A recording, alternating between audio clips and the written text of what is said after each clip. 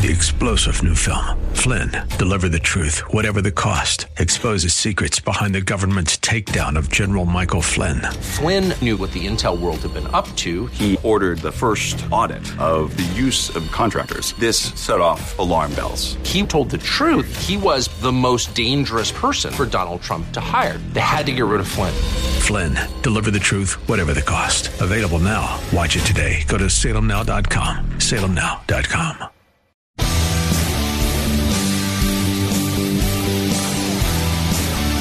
Are you looking for truth from God's Word that you can understand and apply to your life? You'll find it today on Make It Clear with Dr. Stan Pons. Listen now as Stan makes it clear.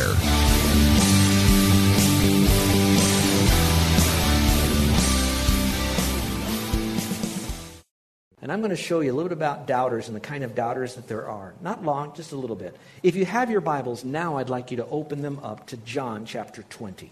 John chapter 20.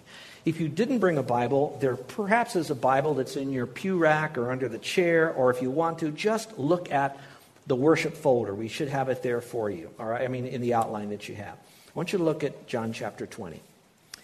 When I bring this to you, I need to give you the backstory before I read you the story we have for you. Now, I use the word story. It's not kids like a little story about the little engine that could.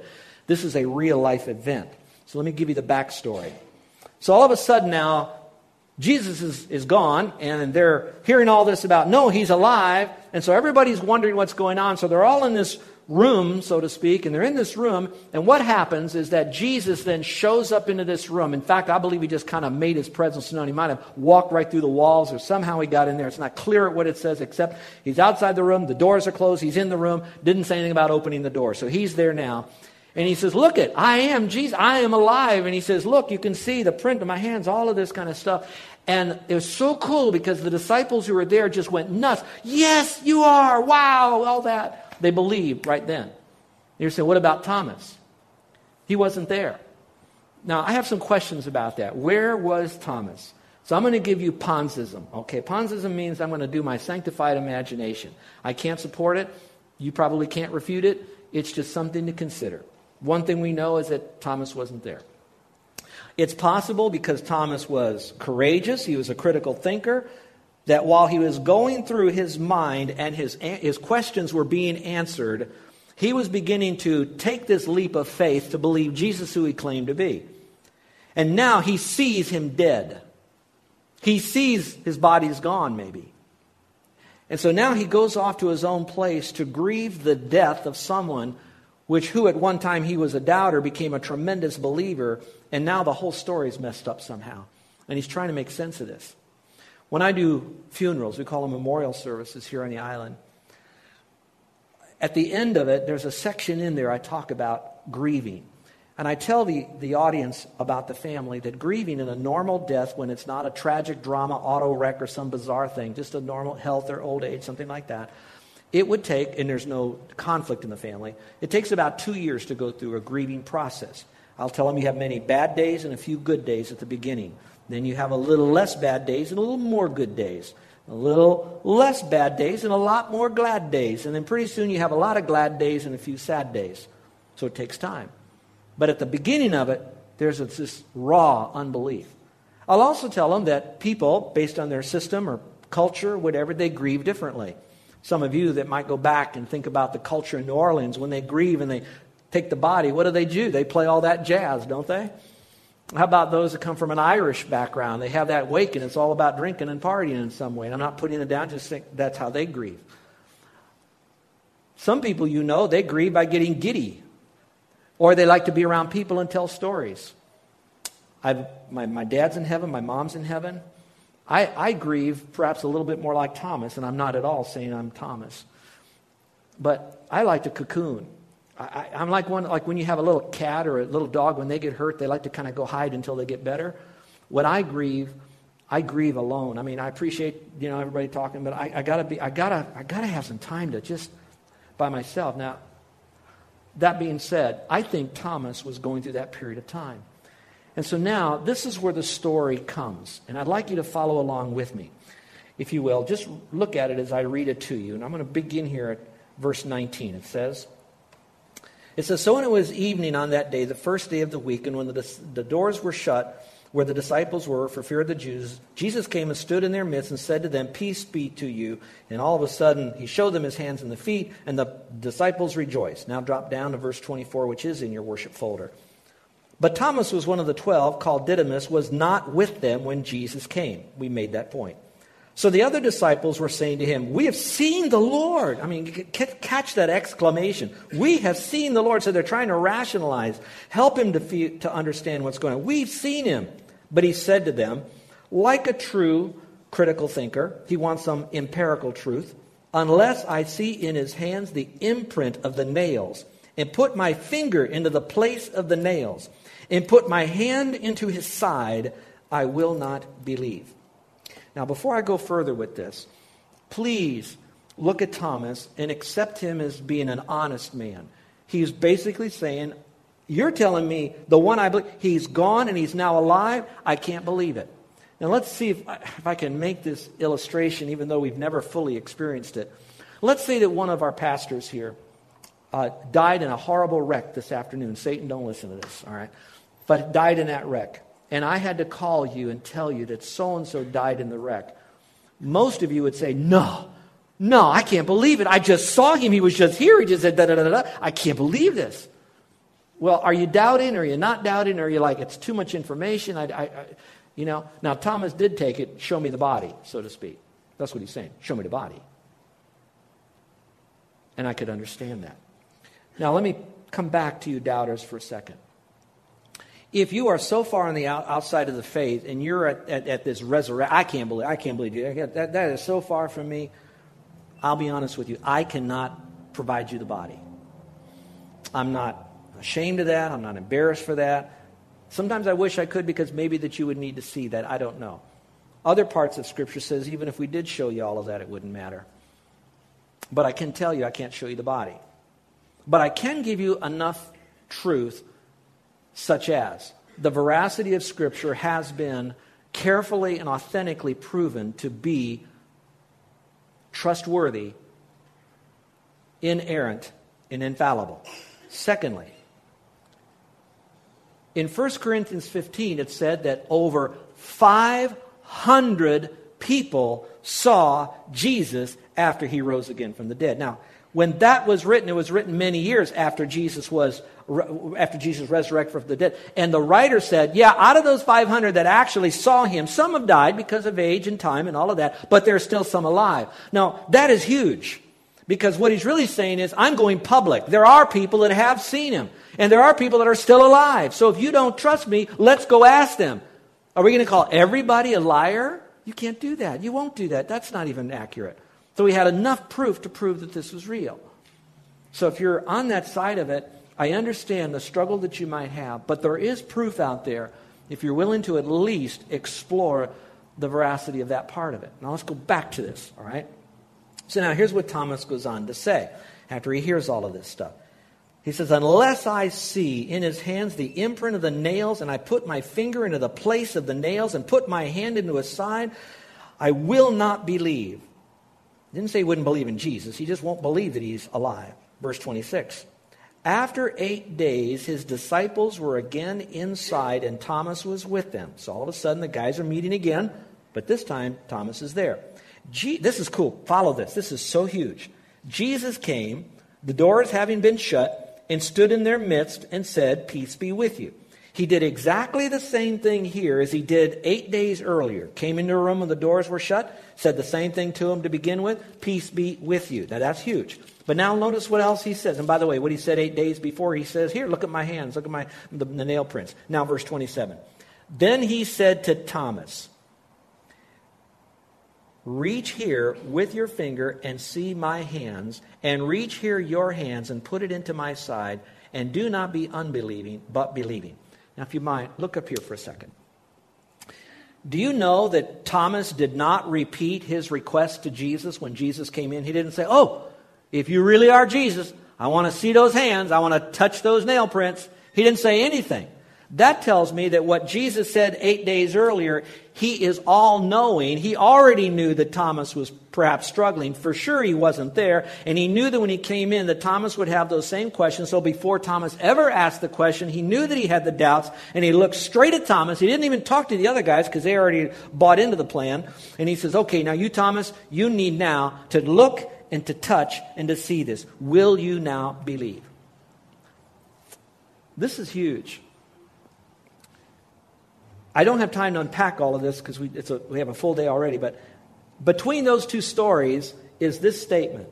Once they believed, he said, as the Father sent me into the world, so send I you, and he breathed the Holy Spirit on those guys. He didn't do it on Thomas. Thomas wasn't there. He was gone. And so what that is now telling me is that today we don't need to touch the hands of Jesus, nor do we have to see his resurrected body visually. What has happened now is Almighty God, in the person of the Holy Spirit, is now using the Word of God to show you the truth. He's doing all his part, but he will not convert you into automatic believer. That's where you've got to step over that little line of faith and do that. But it's all there. And he still comes alongside. Before the Holy Spirit wasn't to do this, now he's there. So even though Jesus isn't there, here it is, the Holy Spirit is. And there's still faith. And now you can go back and all those other arguments, what happened to his body, logically that doesn't work. You can now look at there were witnesses, that does work. There were those who saw the prints, that does work. So there's enough truth, there's enough arguments to settle that particular debate. Now let's talk about doubters for a moment. There are two kinds of doubters, and there could be many more. I'm going to reduce it to two.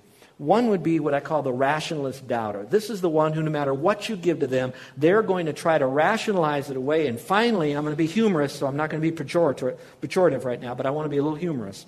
Some people will say, I don't care. Unless you actually show me an alive Jesus with his prints, I will not believe. I have to see it to believe it. That's how rational that they have to be. Well, the argument could be made, tongue-in-cheek, maybe some truth. How do you know you have a brain? You haven't seen it either. All right. Now, it's not to put you down, but there's some step over here that it's hard to equate all of that.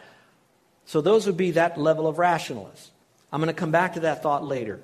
Let me say the second group. The second one we would call a wounded believer. A wounded believer is, I really believe, but now there's so much that has caused me to question this. I need a little bit more to believe. Are you all tracking with me? Okay, now stay with me on this thought. Some of you that came into the faith with almost such a jump in, I believe, boom, you're there. Now that you're there and life hits you, you start backing up a little bit. We all done that. Some days we have, a big thing go against. We start really questioning. Other times a little bit further. How do we move forward out of the fog of doubt into the realm of the light? Well, it's faith. I realize that, and you do too. But how do I get more faith that'll pull me out of the darkness of doubt into the reality of light? You know how you do that? Staying in the Word of God. I could only imagine that if we could really do this, we're really honest, that to the degree you have doubts is to the degree that you have ceased having a meaningful quiet time. Or when you had a question, you buried the question and didn't get the answer, and you had more questions, you kept burying them, and all of a sudden now you've got this weed garden growing of doubts, and it's harder to get out. So part of that can be eliminated when you're a wounded believer by just getting back into the Word. Now, I'm not wounded because people bust on you. Just, I just don't understand anymore. I used to. Could be a wounded believer. Well, let's go back to the passage if you don't mind, because we talked about the two kinds of doubters, but I want you to know how the Lord again says, Thomas, reach here. In your margin, you might want to put down, it's not about the doubts of Thomas as it is about the love of God. There was no rebuke. Not one time in all of Thomas's life did Jesus rebuke him. Now, he will rebuke us for a lack of faith. We've seen that. Oh, thou of little faith. But he didn't do that with Thomas. And I want to assure you people that are listening today, God loves you. And when you doubt this right now, he loves you. But he loves you too much to leave you there. And so he's going to do what it will take to bring you out of that pit of doubts into a world of light again. Well, Jesus goes on to say, I love this. Do not be unbelieving, but believing. And Thomas answered and said to him, my Lord and my God. Well, while I cannot produce the body of Christ, I can produce a biblical body of evidence. And so on your own study of God's Word, through the ministry of the Holy Spirit, I want you to know that you can say, my Lord and my God. You can believe it. And prayerfully, you should believe it. Now, verse 29, Jesus then responds back to that statement. Because you have seen me, and you have you believed? Okay, you've seen all this truth. Are you believing now? That'd be a question we could almost ask each other. You've seen the truth. Are you going to believe it? And then it says, blessed are they who do not see and believe. So here's where I'm going with that. Do you know that in this room, right here, listen, you could be one level higher than Thomas? Because Thomas, he was with Jesus. And yet, he touched his side and the nail prints, all that. But he got a chance to see it all. But he says, blessed are you who believe it and don't see it. And so that's maybe where you're at. And I pray that you're there. I want to end with 3 words you can write in your margin. And you can kind of think about this. I'm going to be an overstatement, but it's still, I think, legitimate. Here's one. You could be a hater. We call them haters, waiters, and takers. There are going to be those people that will hate anything to do with Christianity, and they'll do what they can to show any flaw that they that they perceive to be in Christianity. I'd love to bring you some names of people so that you could identify who they are today. But I don't want to do it publicly. I will do it privately if you would like to know. But there are enough late-night talk show hosts. There's enough people that go around in convention centers that like to bust on Christians. You know who they are. You hear they are. Some of them even go to movies and watch TV shows where they're mocking Christianity in some way. They're doing it in a way to present Christianity with an imperfect and an illegitimate lie.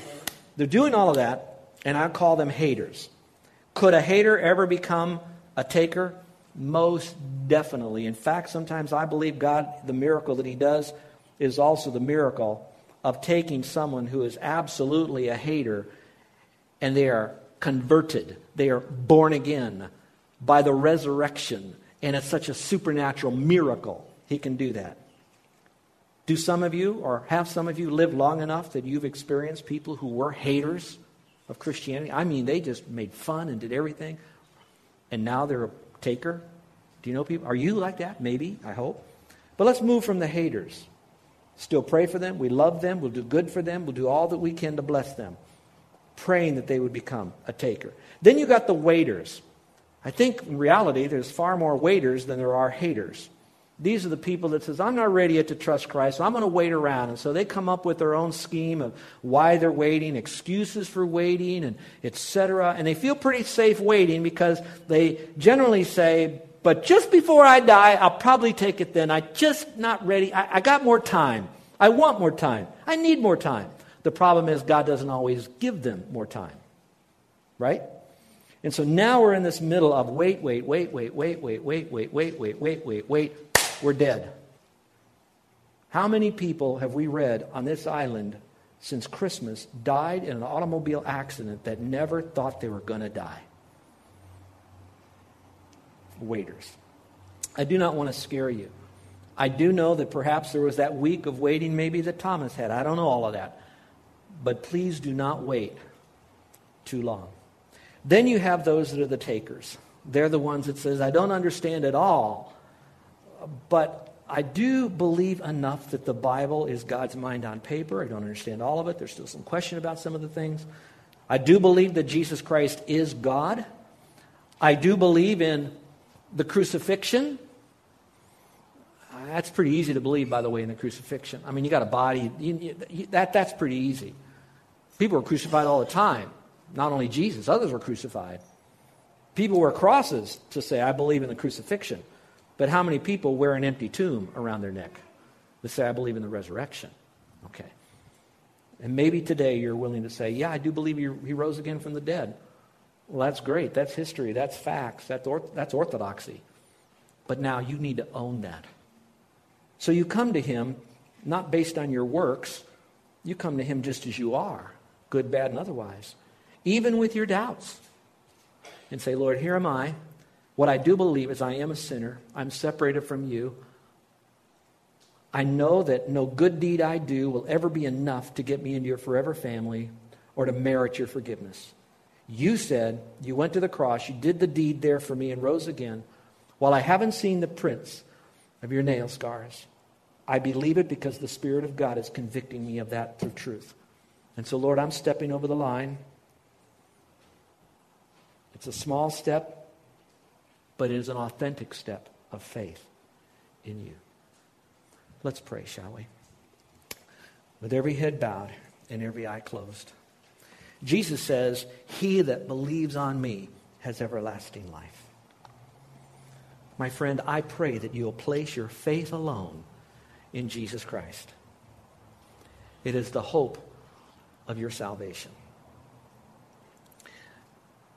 Remember, God loves doubters, and all doubters are welcome. But be very, very, very careful. Satan is real. He's a liar. He is a hater and will never be a waiter nor a taker with God. And Satan is so real, he will subtly deceive you into feeding your doubts. Stay away from that stuff. Open up the Word. Talk to a trusted, spiritual, mature friend. Get those doubts resolved. Work through them. Thomas did. Peter did.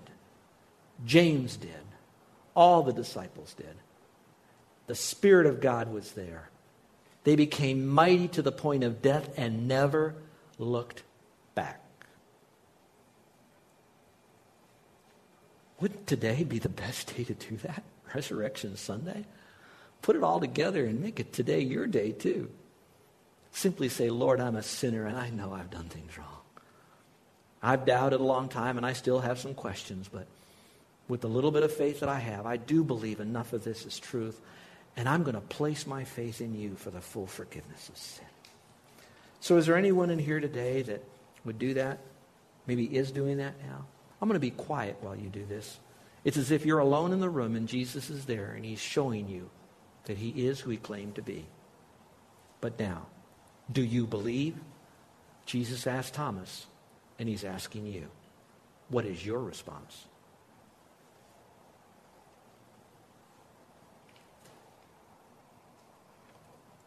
All right, my dear friend, if you've trusted Christ in here today, I'd like to pray for you. Now, I'm not going to have you come forward or do anything to embarrass you, but I am going to pray for you if you'd let me.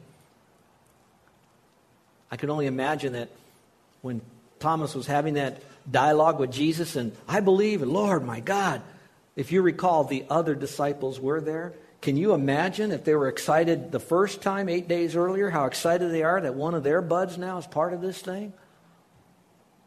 And we want to be excited with you. So whether or not you make it public, that's really up to you, but I'd like to pray for you at least. And we'll do that privately. The public part can come on your own. You do what you want on that part. But right now, is there anyone here today that would say, Stan, I heard the message. In a sense, I heard the voice of God. I will believe this miracle of all miracles. And I'm trusting Christ. And I'm going to experience the miracle of the new birth. Would you slip up your hand if today's the day you're doing that? Put your hand up right now. Anybody else? All right. Well, maybe not, but maybe soon. If you recall, these guys were never the same. We're on the other side of this. We have enough evidence that Jesus rose from the grave, so we are on the other side of this, like I just mentioned. And so I pray that we, like them, would live in a way that everybody would know that we do believe in the resurrected Son of God. So is there anything in your life that needs to change? Is there anything in your life where you need to be a real, true, authentic, from the inside out Christ follower and go public with your faith? And maybe you can use this Resurrection Sunday as a Sunday to say, my Lord and my God, and with the Spirit that has been given to me, His Spirit, I am now going to go forth. Because as God sent Jesus into the world, Jesus said, we are now sent. So like Christ, we are going to build God's kingdom.